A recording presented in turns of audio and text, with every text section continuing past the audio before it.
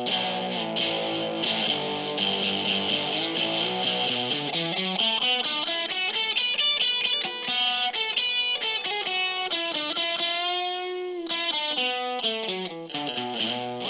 to More Real, a podcast about real people for real people.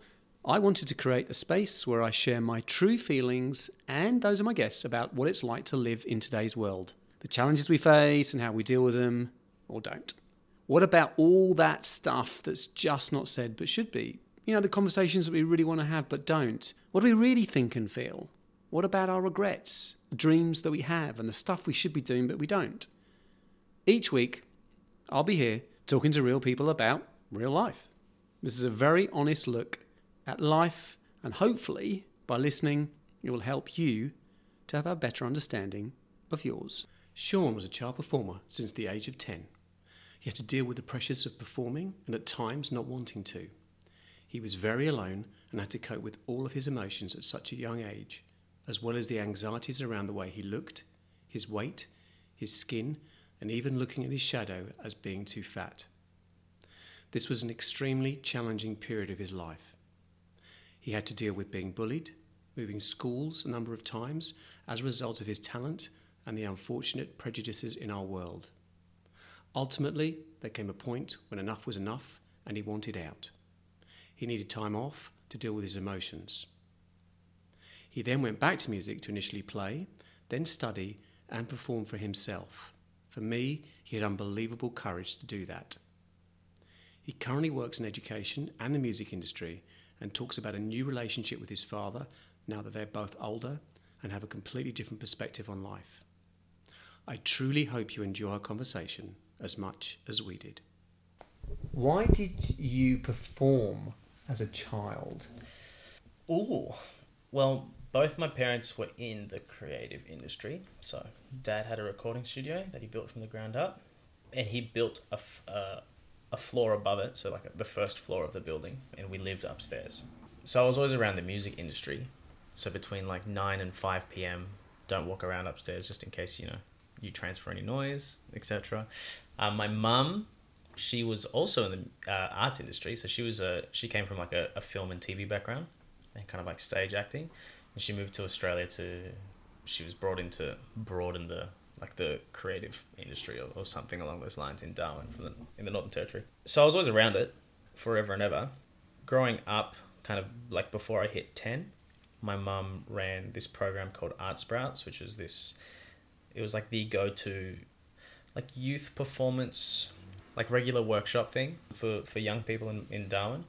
I was involved somehow doing something like that, blah, blah, blah, blah. I was always there. And then when I was about 9, I was on the office computer downstairs, and a very weird song, but Michael Bublé's version of Come Fly With Me was playing, and something about that song was super infatuating and just intriguing. I learnt the song really quickly for some reason. And then that was the start point of me being a performer. My mum was, I'm sure she always wanted creative children as she ran a children's performance school. I kind of got into it that way. And were you ever pushed into it, looking back on it, do you think? Or did you choose yourself to do that? I think, at that age, you're not really an adult. You're not old enough to really make your own decisions. And even whether you think something is the right thing or the wrong thing at that age, in terms of deciding what to do, it doesn't really matter because you're still 10 years old. It's, it's just how kids go, oh, you should do sport, or you should do piano. You'll have a piano lesson every week, that kind of thing. So I can't really remember whether, I'm sure it was exciting. 10 years old, surrounded by people singing and dancing. I wanted to be involved, and I was good. I'm very good. I think I was guided into it without me really being aware of it. And once I was in, it was very hard to get out, I think. Super busy as a child performer from kind of 10 to 16 years old, or 15, 16. Whether it was corporate, whether it was competition-based stuff, whether it was for one of the cooler things I did at that age was I was one of the opening acts for the Arafura Games. So it was chubby old me in a white suit singing an Usher song, and I had backup dancers. It was a whole thing. There's a whole thing. And what's the? I should know this, but the RFU. I don't. RFU Games. Because the RFU Games is so the RFU Sea is the body of water. Well, I think it's the body of water. Don't someone correct it. That connects like the top end of Australia, the Torres Strait Islands, some of Asia, like that kind of chunk. And it's kind of like a mini. It's like a mini Olympic Games, and it happens every 4 years, I think, in the Northern Territory. It's a big, like it's a huge deal. Like there's a whole 45-minute massive festival-esque entrance of like all the athletes and all these musical acts going, like a mini Olympics. It's really like a small Olympics. But yeah, I remember, I think I was 14 maybe, and then I got contracted to do that show. And so we met up in the studio and we recorded we got the backing track sorted, rehearsed with the dancers, got the costume, the whole thing. So that was a fun little moment. All the shows and all the gigs that I ended up doing were because I could sing and I was a good performer, but also because I had these two parents that were pretty heavily in the industry. Like in any arts industry, no matter where you are, it's very much who you know, not necessarily what you know. And because they were both well ingrained into it, I think a lot of it just came my way. And in Darwin, there was really only ever, during my period anyway, there was really only like 3 or 4 like good solo young singers. And then there was some choirs and stuff that we were all interchanging between. And so yeah, we'd get all the gigs. Like I've sung the national anthem like hundreds and hundreds of times. It was just like and that was kind of my introduction to making money as well, because I was getting paid. So my parents, I mean, unless I don't think they were, but my parents weren't taking any of that money. But yeah, that kind of really introduced me to the whole like quantifying performance for financial outcome. And how did you find it to be out there, front stage, stage front and center, or whatever? Yeah, so being out on the stage, it's like it's a 50-50 thing. So sometimes, depending on, because don't forget I'm still a child, right? I still want to be a kid. At that age, right, you're like a sponge, right? So if you have, let's say you do 30 shows, and every time you do the show, like there's a really good sound engineer, the microphone's great, nothing's broken, the stage is nice, whatever. Like there's like your expectations are set at a certain level, and you have no real context as to what that means in the real world, right? In the real industry, like how it actually functions. So you've done 30 shows and it's been great every single time. And so it's fine. You walk in, you know the stuff, you sing it and you leave and you get paid and you get some snacks because there's always food around. It's great. When I'd get upset, like visibly upset, is when it was a show that I didn't want to do. So that's when my mother or my father would book me in for a show that I didn't really want to do. And it wasn't about like whether I was getting paid a lot or not. It was just whether I wanted to do it. So it'd be like a community gala ball at some random hall that I know wasn't going to have like a competent sound person, so there's going to be sound issues, and like there'd be people there that I don't really want to sing in front of because I'm still, an insecure 13-year-old, or I was singing a song that I didn't like. Like all of that adds up into, and when you're at that age, like you don't really know how to manage expectations. Like that as a concept is not even a thing yet. And so when I wouldn't manage my expectations properly, I'd be like super upset and I'd do a really bad performance. And that would really like weigh heavily on me, both before, during, and then after the show. And if that happens to you enough, you get pretty marred by it. When you're off the stage and it was a good show, it's fine. Like I never had that. It's very rare. I've only really found it recently. But that sensation that people talk about, like when they sing and it just feels good. Like there's a feeling that comes with it. There's like a euphoric satisfaction that some people get from performing. And I never really got that because for me, it was always a job, which is interesting because I've never thought about it like that. I don't know. It was really just like a slider between being, oh, this is pretty good, to I'm just going to cry in the bathroom.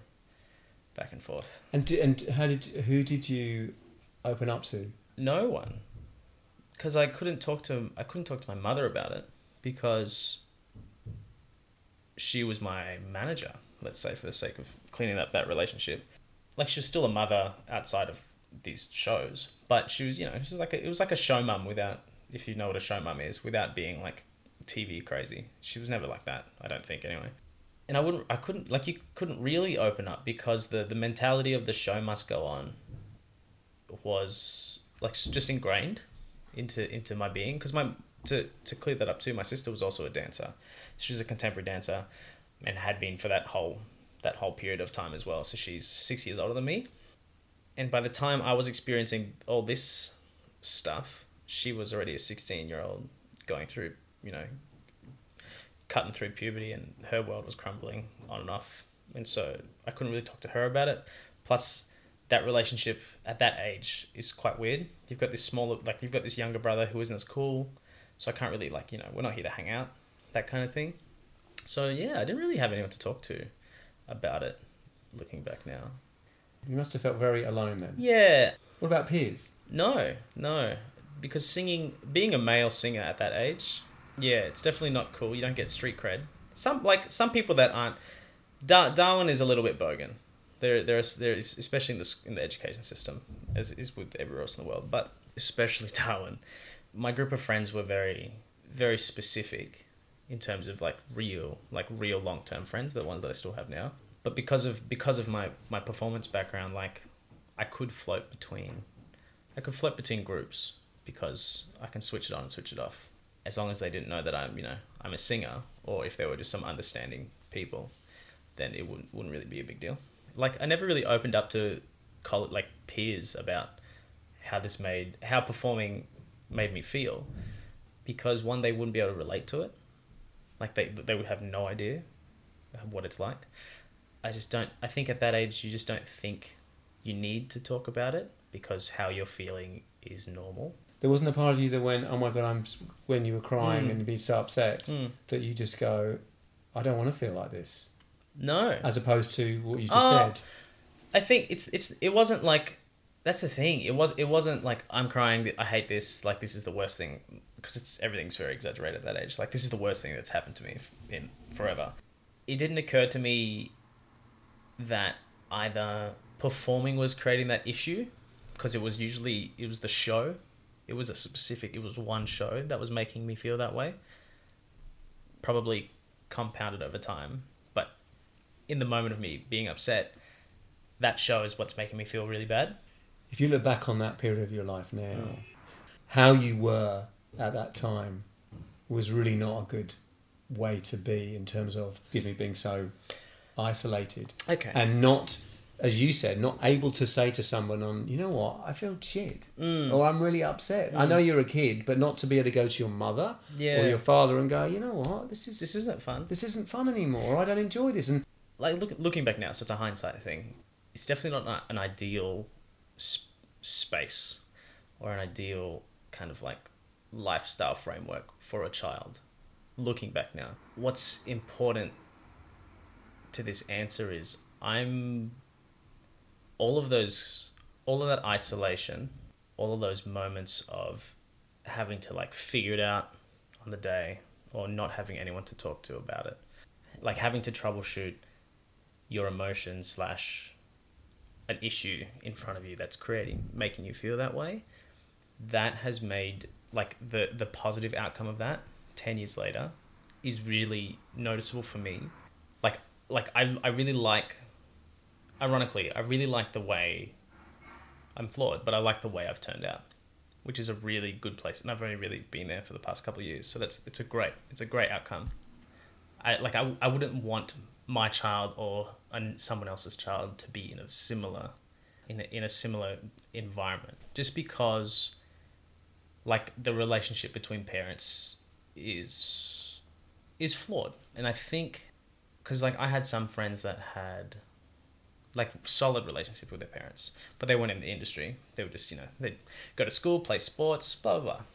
And they were also, there's so many variables to this, but their relationships with their parents, they had this clear, we're getting a little bit older now, but they had this clear relationship where if you need, if something's happened or you've drunk too much or blah blah blah, you can call me and I won't ask any questions. You get one of these, but you call me and I'll pick you up and we won't talk about it.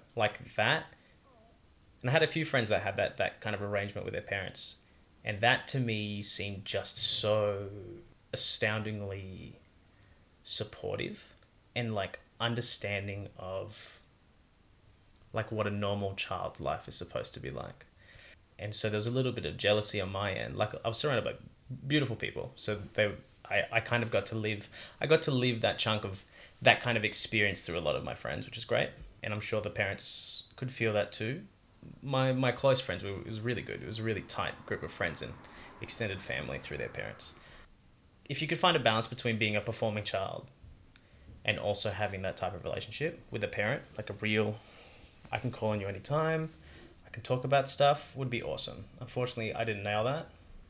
Or me and my parents didn't nail that. It could have been worse. Like, it could have been a much worse childhood. Don't get me wrong. And I recognize that. So I don't complain about it.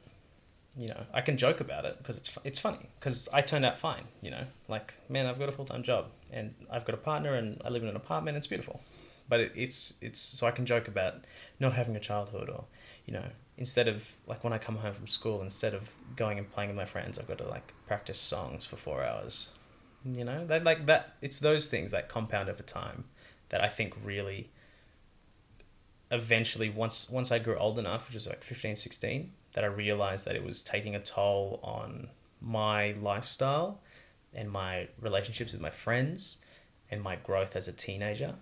So how is it taking a toll? All of those things you just said. Like I realized that performing shows for a corporate entity that has been prearranged because you've either done it before or because your parents told you have to do it.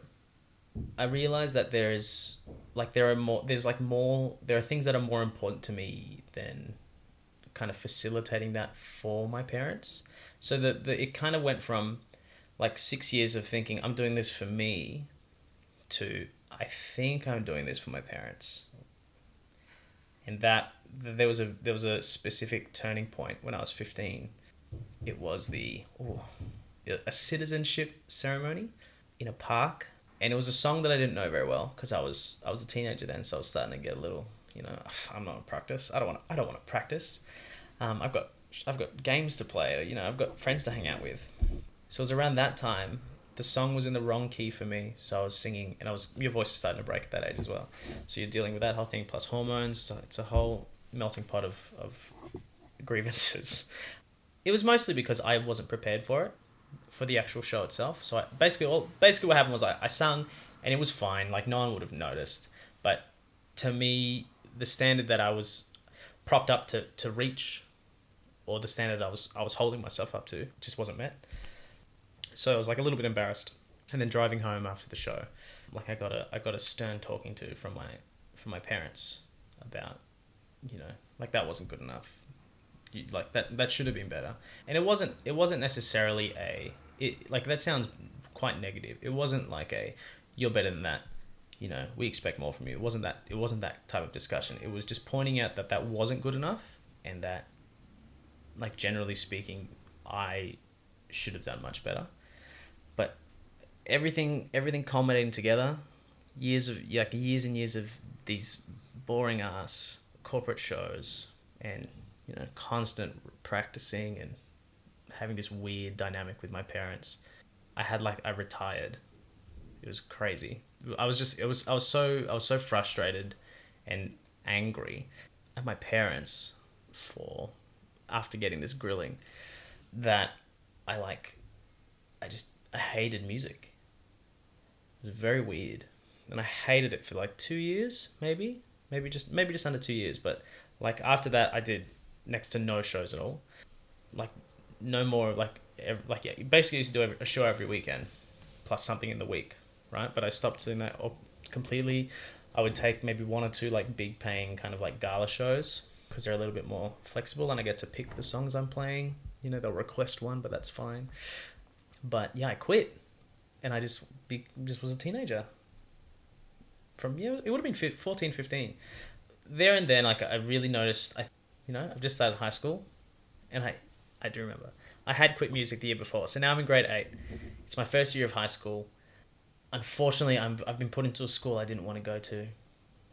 But then, yeah, so, like, time passed, 6-7 months, and I started slowly getting back into music through my own way. You know, I was drumming a lot. I was starting to drum, so I kind of moved away from singing to playing drums, became good at it, and then started playing for, like, different artists and doing bits and bobs. And then my dad bought me a acoustic guitar, and this is the first time I had played guitar.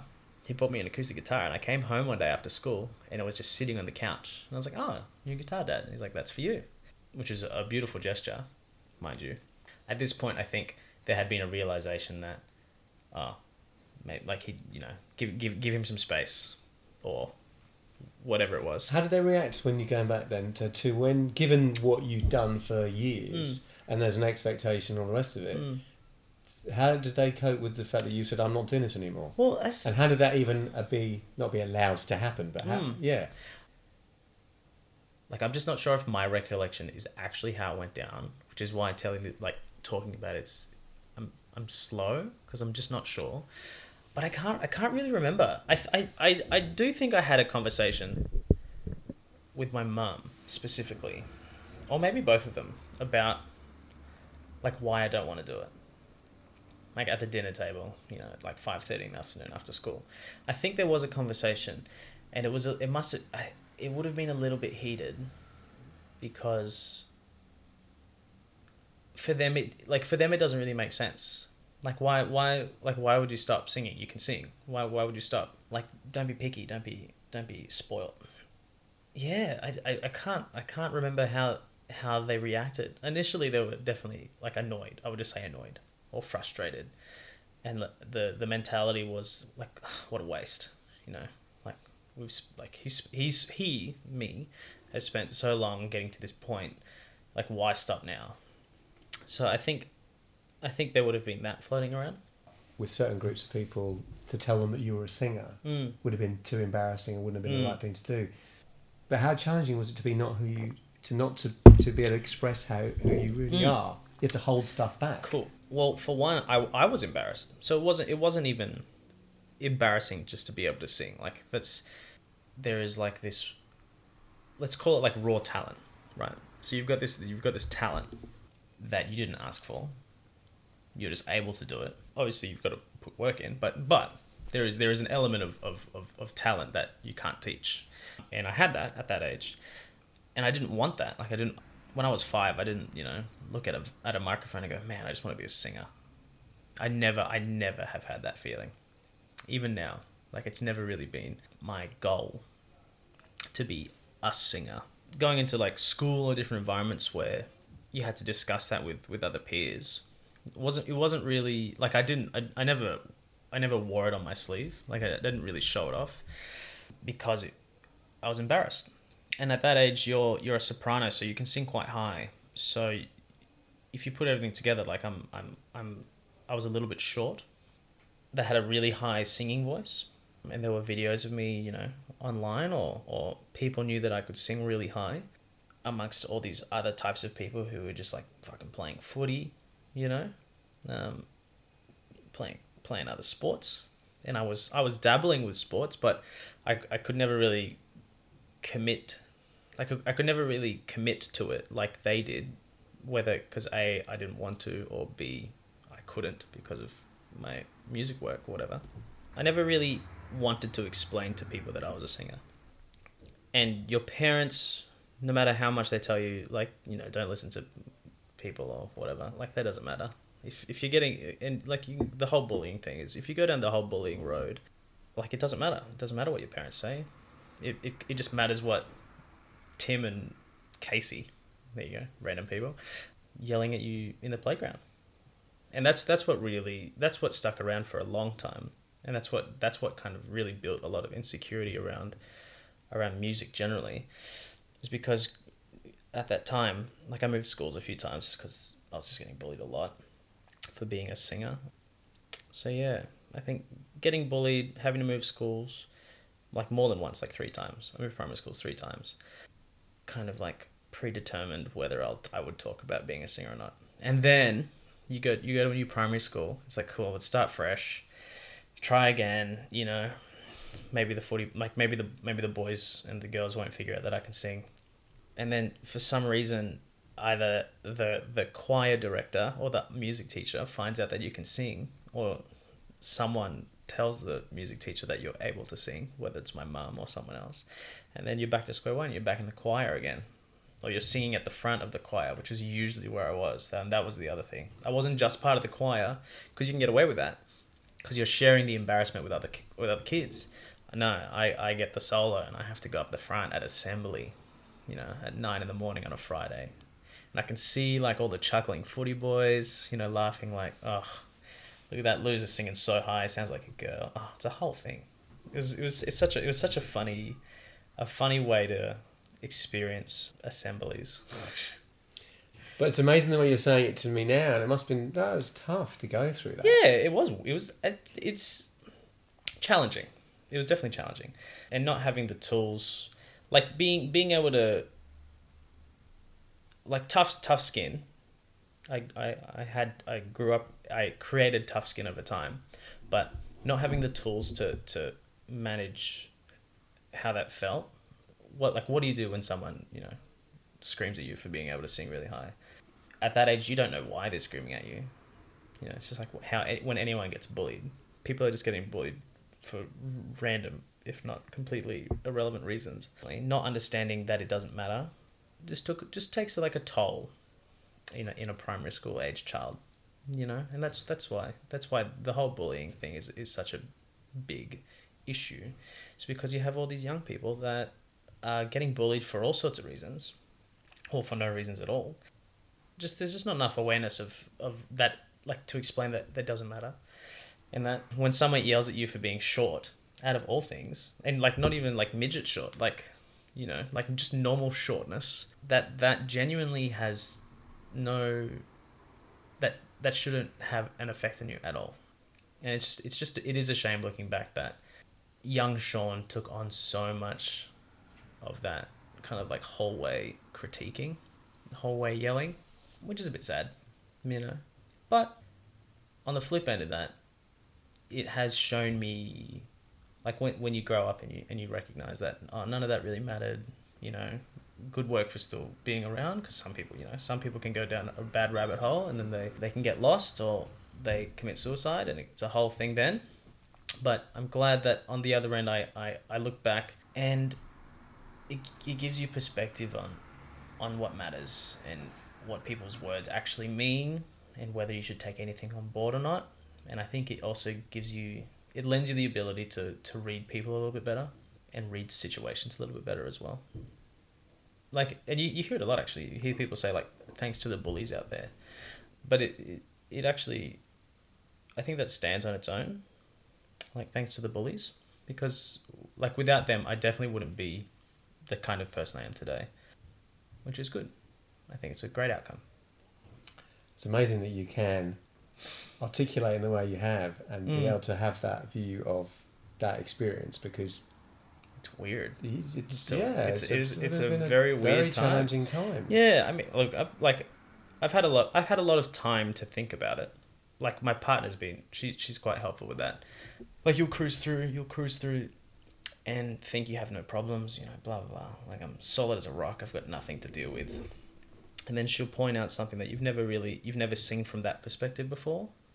And then over time you can realize, like, where that tool set is coming from, or where that issue is coming from. And I think that's partly why now, like, I'm feeling quite comfortable with myself, and like a lot of my insecurities that I had growing, like, in my teenage years, have kind of like flown away. It was always weight related, and obviously everyone's insecure about their skin growing up as well, and the whole singing thing. Like, I've gotten rid of that really recently. Like, it's a good feeling being comfortable. And what do you put that down to? One growing up is a big deal. I grew up a lot faster. I was working from 10, so I was in a completely different environment. I was always growing up in terms of just perspective, I think, anyway, a little bit faster. Not to throw one away, but like, I did a lot of kind of like mind opening drugs in, let's just say, late high school period.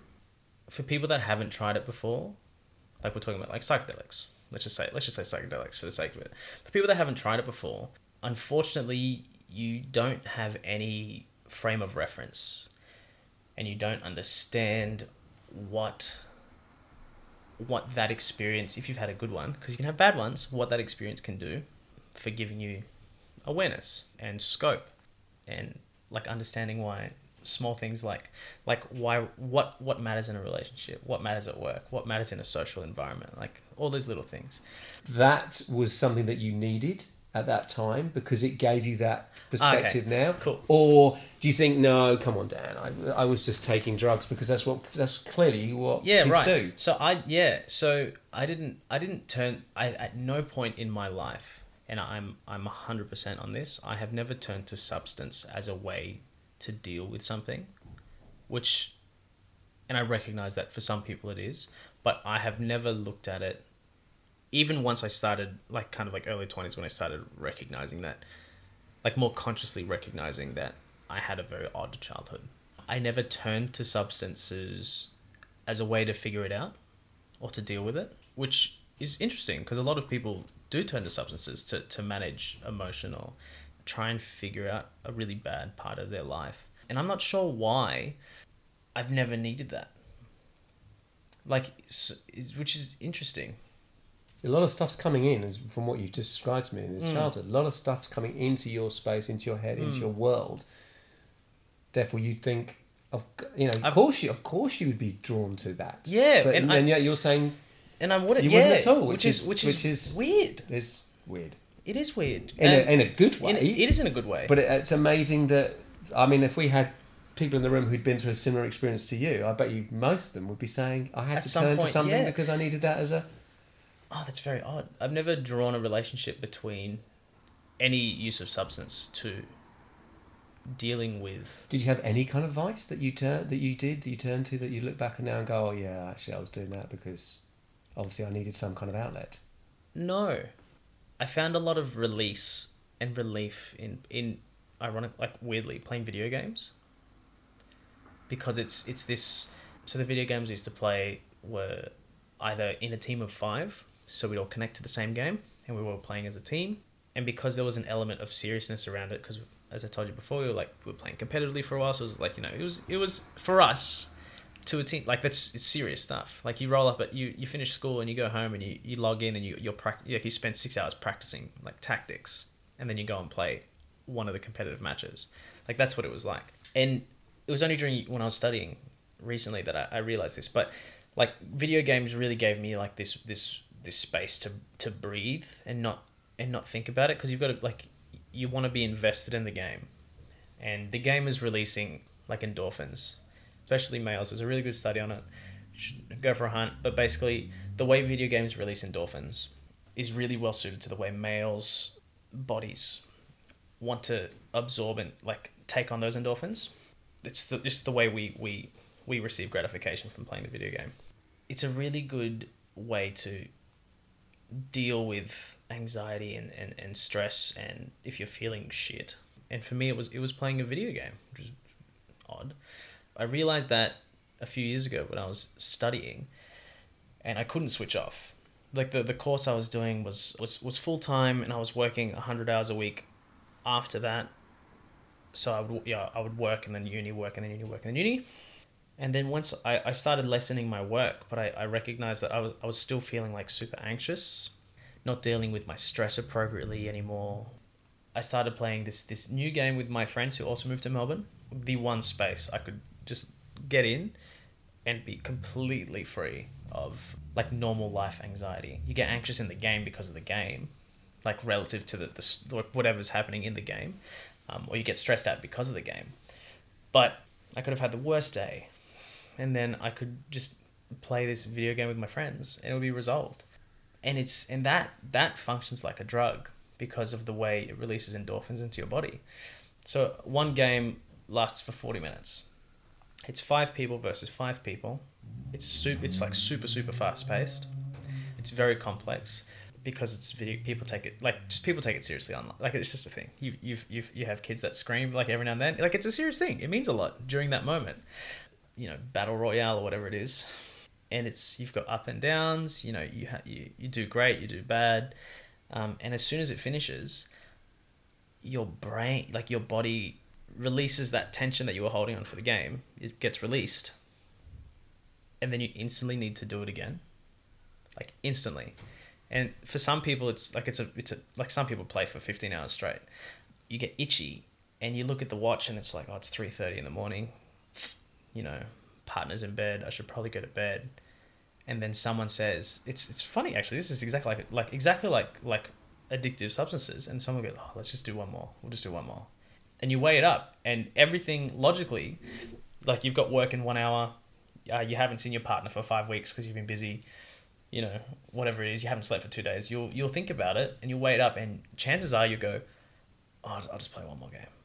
And it's that is actually the first time I've ever experienced having like a vice, or like a way to get away from, like something to get away from daily living. And it just happened to be a video game. Thank goodness it's free. And aside from the time factor, wasting that time, because it is wasted time. And so then going back to music, how did you touched on it before, bad experience, then went into drumming? Okay, cool. Yeah. So retired after six years of pretty much performing every week for years. Mini retirement at a young age. Did 1 year of high school, started kind of like getting back into music through the drum kit. And how was that tough to then go, okay, I've got to, whatever you thought at the time about that experience with music, to then touch another thing with music, or you didn't? Well, because it was a different instrument. Like the core negative from that whole six years is, at times when I realized that I wasn't performing for me at any point. That's the good one. I wasn't performing for me. I was performing for someone else, whether that was the client or because it was prearranged by my parents. I was always doing it for someone else. Picking up the drums, like relearning a new instrument, you know, getting competent at it quite quickly was really refreshing, and it's fun. Like it's the most fun instrument to play on a stage. Ask anyone. Like everyone, it's the one you want to do because you get to hit stuff and it sounds cool. The only downside to that is you have to carry it seriously. Like if a drum kit could fit in your pocket, everyone would be a drummer. It's the best instrument on the stage, guaranteed. Like I didn't start playing drums and reflect back on, like I didn't look back and go, oh man, that sucked. Like there wasn't really a negative at that point, because that's a year. It's a year from when I retired. I didn't look back at it at all like it was a negative experience, which is interesting. Simply because now when you look at it, if you write it out on paper, it definitely it doesn't look great. It looks quite negative. Actually being the person dealing with it and kind of moving through that whole period, there was no negativity towards it, and there wasn't any, at least from memory, there wasn't any like pressure after the fact, that noticeable pressure that I should like start focusing on singing again. That was never really thrown around, which is great. I definitely didn't feel any like angst or negativity towards singing after this kind of like year of not doing it. But, you know, learning how to play drums was fun, and then learning how to play guitar was fun. And then I eventually found music again, which was great, through the guitar. And the artist was Jason Mraz. At this point, me and my dad were kind of like, our relationship was getting better. How old am I now? 16. Like, my parents had split. At this point, we definitely skated over that, which is an accident, actually. But at this point, like, I'm still living with my dad, just by choice, because all my stuff's there. That was the house I was living in. So our relationship was kind of like starting to like strengthen. And because growing up, like when I was younger, he was never home because he had the studio, and when he wasn't working at the studio, he would be running like music festivals. So I didn't really have a strong relationship directly with my dad during that kind of time. But now, you know, now that my schedule's kind of just like school and then home, we got to build on that a little bit, and we were able to find like some serious common ground with playing guitar and actually playing music, not just singing against like a backing track or singing at a corporate function. And yeah, it was a really really good positive growth period for me during like that 16, 17, 18 years age bracket. because I learned how to play the guitar. I started like learning all the songs, like all my favorite songs on guitar and singing them as well. And so I kind of started getting a little bit back into the performing aspect of singing and playing. But instead of just being by myself, I had a guitar, which is like a physical shield, and people that don't sing don't really recognize it.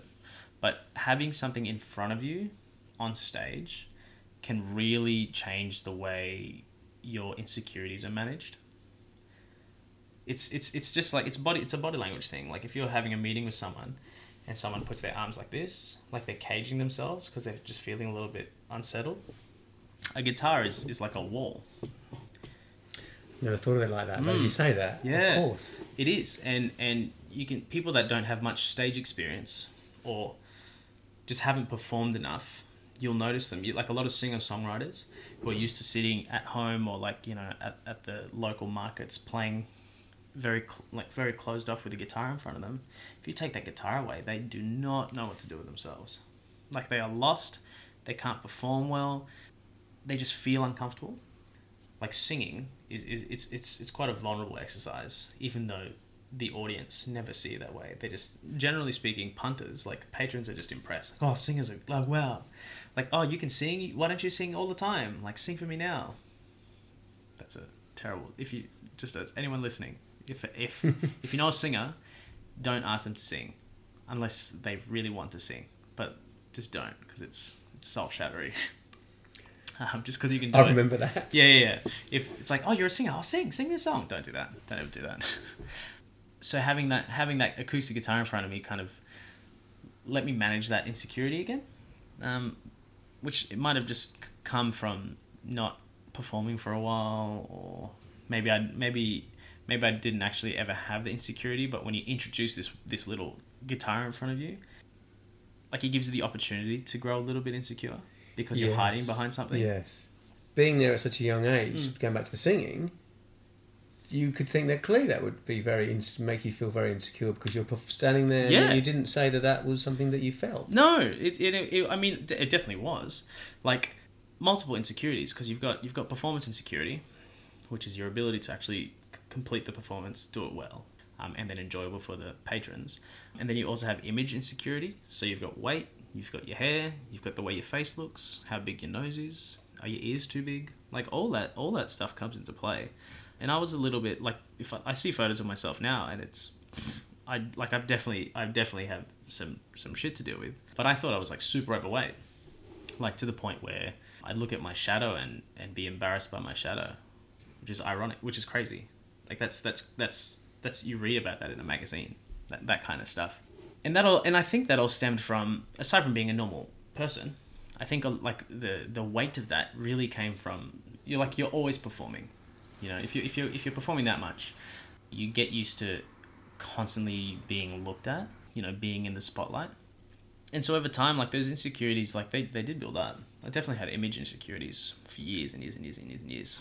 All the way up till maybe I was like 19. I was still dealing with it pretty heavily. Like I genuinely thought I was like fat. And I still make cracks about it now, but I'm comfortable with myself now. So it's much more manageable. But yeah, I remember I was touring nationally with Reggae Dave and the Iries, which is one of the best group of musicians I've ever gotten to play with. I was definitely conscious of how I looked. I was like, oh, I'm a bit fat. I was playing soccer a lot during that period. Like I was playing for like 3 years, like every single day. Like I was fit, super fit, crazy fit. And I still felt I was like severe, like overweight. And then I saw a photo like a year ago, maybe 2 years ago, and I was like a stick.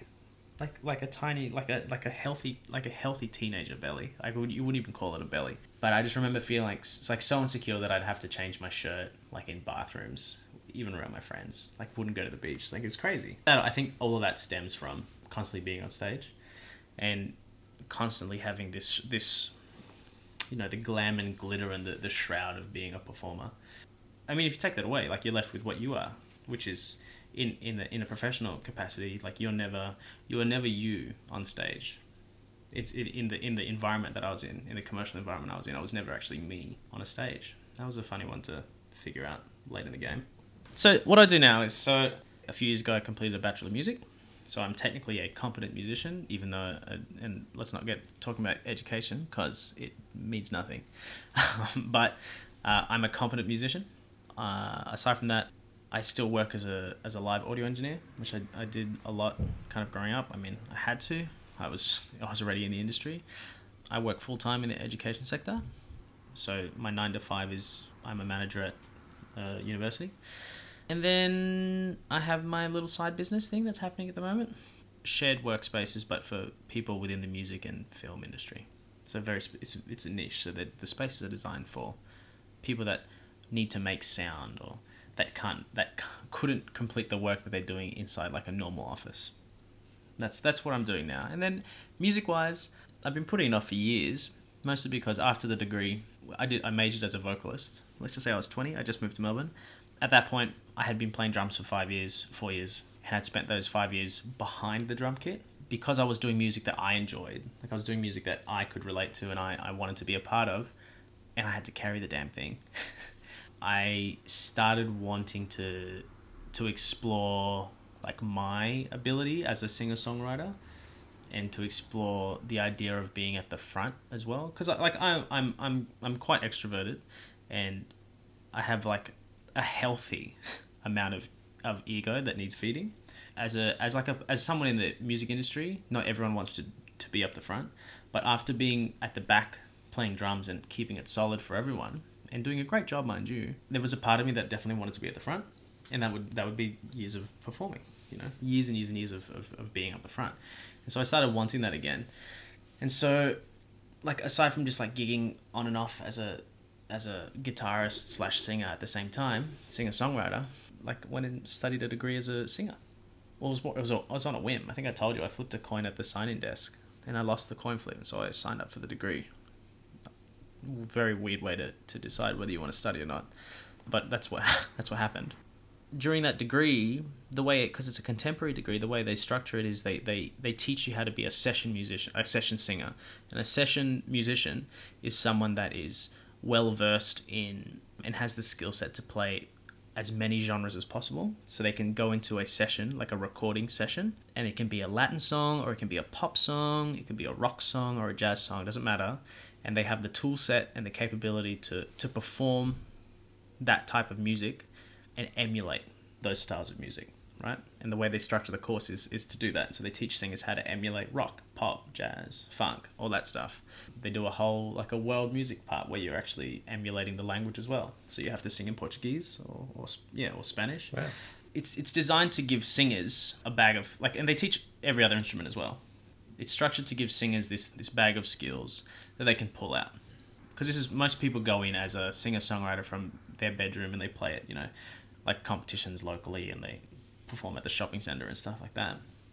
A lot of people go from that into this degree where, by design, it's there to show you how to emulate other music and other vocal styles. And at the tail end of my degree, I completely forgot what my real voice sounded like, which is a big deal for a musician or for a singer especially, because that is your identity. And when the instrument is your body and the instrument comes out of your mouth, right? And you can change the way a voice sounds like drastically if you've got the right technique. But usually if I asked you to sing, if we went to a pub right now, I had 2 beers and asked you to sing, and I asked you to do it again the next day and the next day, guarantee it would be the same. It would be very similar every single time. When you ask me to sing, I'm not sure if that's me, which is cool and also very confronting. And I've told this little nugget of a story to a few people, but like I completely forgot how I sounded, and I can't recall it the way I sounded before I went to this degree, and I'm still not convinced that I came out with a better voice. I'm way more, like, my skill set is way higher, and I'm way more competent and way more accurate and more controlled and blah blah blah. But when I sing, like, if you put something in front of me, I don't just start singing. I subconsciously siphon through different ways of singing the same thing, and then I pick a voice to suit it, which is exactly what you're supposed to do as a session musician. But as like from a creative standpoint, like you've lost the aspect that kind of makes, like you've lost what made you as a vocalist. And I've been struggling with that over the past couple of years, especially when you write music. Do you because you touched on it about your parents being divorced and stuff, are you in contact with both of them now? Yeah. And they supportive of what you're doing now? They kind of, or has that relationship changed? Or Yeah, so yeah, my parents split. I can't remember how old I was. It must have been around the 15, 16. So after when you said I don't want to do that, it was after.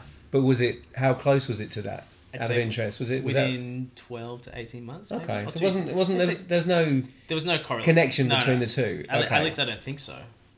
You know, I'm not them, so I don't know. I don't know how. I don't know what the dynamic was. No, I mean more about that. Why you subconsciously? I don't know how it was for you. And I speak because obviously I'm divorced now, so I always think of my children, how what you pick up from your parents. Even people who've got parents who are still together, there's stuff that you're aware of to a certain extent as a child. They argue, whatever, or you just don't do that, and therefore, did anything play into maybe why you went, I can't do this anymore because this? Oh, I mean, possibly. Like all parents fight, no doubt, because both my parents were basically they were full-time creative industry, so I'm sure at times there was some financial strife, which is always a big one. Long-term relationships. There were always at times that like an air of unhappiness. Everything else was so skewed. Like our childhood was like, because I'm the middle child as well. I have an older sister and a younger brother. We're all 6 years apart. Everything else was so skewed that I just assumed all parents were like that as well. I don't think there was definitely no relationship between me deciding that I'm over singing, I'm quitting for a bit, and them splitting up. You could speculate, because my mother left my dad a year or two after I stopped singing. I think that's how I remember it. And you could speculate that because her performing golden child stopped performing, that it was one less thing to kind of like keep her around. That's plausible. Because I'm not a parent, but I can imagine that as a show parent, when you put a lot of your energy, and she's also said that, I talked about it earlier, her Art Sprouts thing, which was this youth building thing for performing kids. She was like, she did that for me, is what she says. As soon as me performing was taken out of the equation, then maybe you could speculate that she didn't need to hang around anymore, and it was just another reason that, maybe it's time to bail. So that is plausible.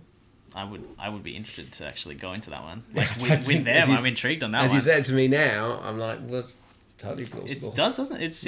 It does seem plausible. Given if there was no history and you hadn't said what you just said, then you might not make that connection quite as obviously as I am now. But given what you told me and the whole story of what's happened, it totally seems doable. I reckon there's a run there. I might have a look into that. I'm interested in that one. You should ask the question.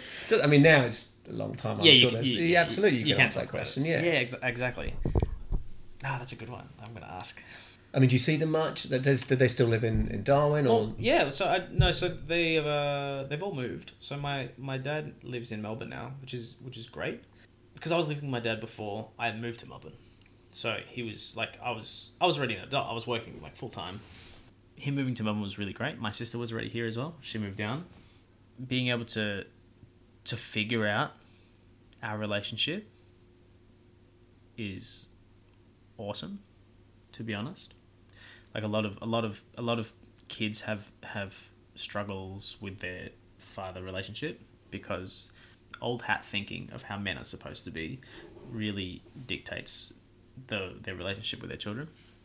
And I think that plus being busy kind of like really slowed our relationship down. So now that he's here and I'm an adult and our relationship's good, I think. I don't see him much because he's also busy. Like he's also working full time here. And I'm working full time too. And he happens to live bloody like 40 minutes away. I don't get to see him as often, but when we do, it's great. he's really come out of his shell too, because he's remarried, and she's lovely. She's lovely. Because growing up, he was always just like stressed, I think, or under pressure, or, you know, was never really happy in his current circumstance, whether that was because of the relationship, having too many children, or, you know, trying to run a business. He was just never really happy. And after he obviously had a few years as a single father, you know, and dealing with heartbreak and everything else that you go through. Like, he's, the past couple of years, like, it's really nice to see him become happy. And I think he also realized, he won't talk about it because he's, you know, he's like 60, so he's definitely still old style thinking. Like, he's more open now, and that's probably because I'm also older as well. Like, he doesn't feel like there is, like, instead of it approaching as I have to be your father, it's I'm your dad, but I'm also, now we can also be mates. And I think that, and you see it. I'm sure you'll experience it when your kids are my age as well. But for me personally, there is this dynamic where, like, you have the undying parental child love, and then you also have, you're old enough where we can be mates, and there are things that are now on the table that we can talk about or make jokes about that I didn't have growing up. And so that's really great. I love how that relationship is moving, and it's awesome. And then my mum, so he lives in Melbourne. My mum lives in Queensland with her partner. Lovely guy. Love the guy too. I love both my step parents. Is that the right word? Yeah. Both absolute champions. Love them both. And she's been like, she's still doing it. She's like working in the art scene there, trying to do her thing. Like, she can't keep her still. She's currently working on a musical that she's written, because that was her thing. She did film and musicals. I'm involved in it in some capacity. I'm working on the music for her. In general, like, up until recently, the past couple of years, like, our relationship was, aside from not seeing each other, I mean, as normal as, because she was my main caregiver growing up, because Dad was busy, and then it shifted to Dad being my main caregiver when they split up. But our relationship didn't take a note. Like, it just had to take a step. Like, it took a step back because I was busy. I didn't see her, and there's definitely some, like, undealt with gripes that I think we're all kind of sifting through. And they're not big deals, but it's just like long-term compounding stuff. Really small little niggles of personality things, or like tone, like the way, you know, the way someone speaks about something or speaks to you about something, like tone is a really big deal. That we're all kind of still kind of figuring out how to best read her. But our relationship is solid. Like, I when I was like late teens, I was able to talk to her about, you know, relationship issues and stuff like that, because she was a mum. You know, if you're going to talk to a parent, you talk to mum first, is generally the way it's structured. So I'm still able to be open with her, and never really had a problem with it about personal stuff. I just didn't really talk about it because, you know, I was a boy. I was trying to be a boy. I was trying to be a man. You just deal with it. But yeah, now because she lives so far away, it is just really hard to keep that relationship consistent. You know, a mobile phone can only go so far for keeping that connection really strong, especially with like my entire childhood history. It just makes it's like a very nuanced relationship. And now, most recently, like, we're working on this project together. Well, it's her project. I'm just helping out where I can. And the relationship has gone back from being a mum-son thing to now we're working again. And I personally struggle being excited for this project, because it's like, oh, nothing's really changed. It's still the same. We'll go through these periods where it's work, and all we talk about is work, and like, I'm only contacted if it's work related. At least that's how I feel. That might not be correct. That's just how it feels. And then we'll have like a chat and say, hey, start again. It's getting a bit too full on, and then I'll just go again in cycles, which is very interesting. That's tough to navigate your way through that. It is, given the history and everything else. Yeah, luckily, like, my siblings are beautiful. My older sister, because she was also creative. She was a dancer. Growing up, she was a great dancer, like really good. And then my mum always wanted her to be a dancer, like a professional dancer. My mum wants like a trio of creative children, right? And then she also took a hiatus around the same age as me, but obviously earlier, like 6 years ahead of me. And it's like, she got lost for a while. you know, being a teenager. She was, because my mum's Filipino, like they moved over. My sister's from a different dad. So like she got moved from home to here. She was too young to really remember anything.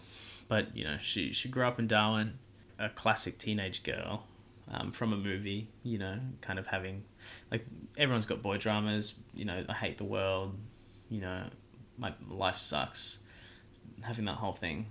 And then being, like, told that you're a dancer, you should be dancing. So she was trying to deal with that. So she eventually she was eventually flown to Melbourne. Like, I think she was just getting into, not police trouble, but, just dealing with the wrong people in Darwin. And she was moved to Melbourne. She was just booked a flight, basically, and she was sent to Melbourne just to get away from it. And then she was here for a while, kind of, you know, got her shit in order. And then she found a passion for psychology. She was never really an academic. None of us are. None of the kids are. But she was never an academic. And then she found this huge, deep passion for psychology. Because she moved here and she actually did a degree in dance at Deakin. She did a contemporary degree.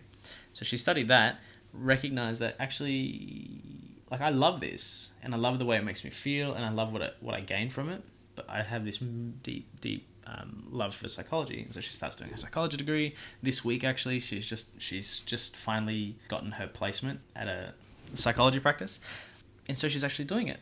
And I've watched, like, over the past 5 years, like, she's had to navigate her own relationship from being like I recognize that I was a dancer before, but now I really want to be this. Like, I really want to be a psychologist. And then parent A will be like, that's really cool, like, good on you. And then we'll just, like, constantly try and chip away and like, oh, you should dance again. Mm. Or, oh, don't you remember how good it was? Like, straight out of like, you can write a book on that. So she's had to manage that relationship too. And my brother, because he's now 19, and he's in the music industry. He's studying music at the moment, and he's killer. Very talented young dude. But he grew up, like, he grew up when the parents were split. So I actually haven't really talked to him about it because he's definitely bottling a lot of that up. He was just much angrier as a child because he was dealing, like, his whole growing up experience was completely different as well. So I'm yet to kind of go deep with him on that. But I'm interested to see. Like, I think once he turns, like, 23, 24, because he's still, like, he's only been in Melbourne for 2 years. Like, he's still kind of figuring out what he is and what things mean to him. So when he's my age, I'm definitely going to talk to him about it because I'm interested. That's kind of how I'm feeling about the relationship at the moment. It's good. It again, could be much worse. Like, when you get to look at it, it's fine. It's like, it's good, actually. It's good. I would never complain about where my relationship is with my parents currently either, because it could always be better, but it's nothing bad enough that you should be complaining about it. Because at least I still have my parents too, which is a big thing, and they still love me. And I was never kicked out of the home. Okay, I think that's a good place to stop. Yeah, I think so. Thank you for listening to More Real. I truly hope you've enjoyed the experience and that you will continue to be here to explore real life with me. If you have, please tell anyone you know about More Real. I love creating a space for real conversations, so if you know anyone who would want to be on this podcast, please email me at morereal1, one is spelt O-N-E, @gmail.com. Once again, morereal1 @gmail.com. I'm very grateful, as always, for your support.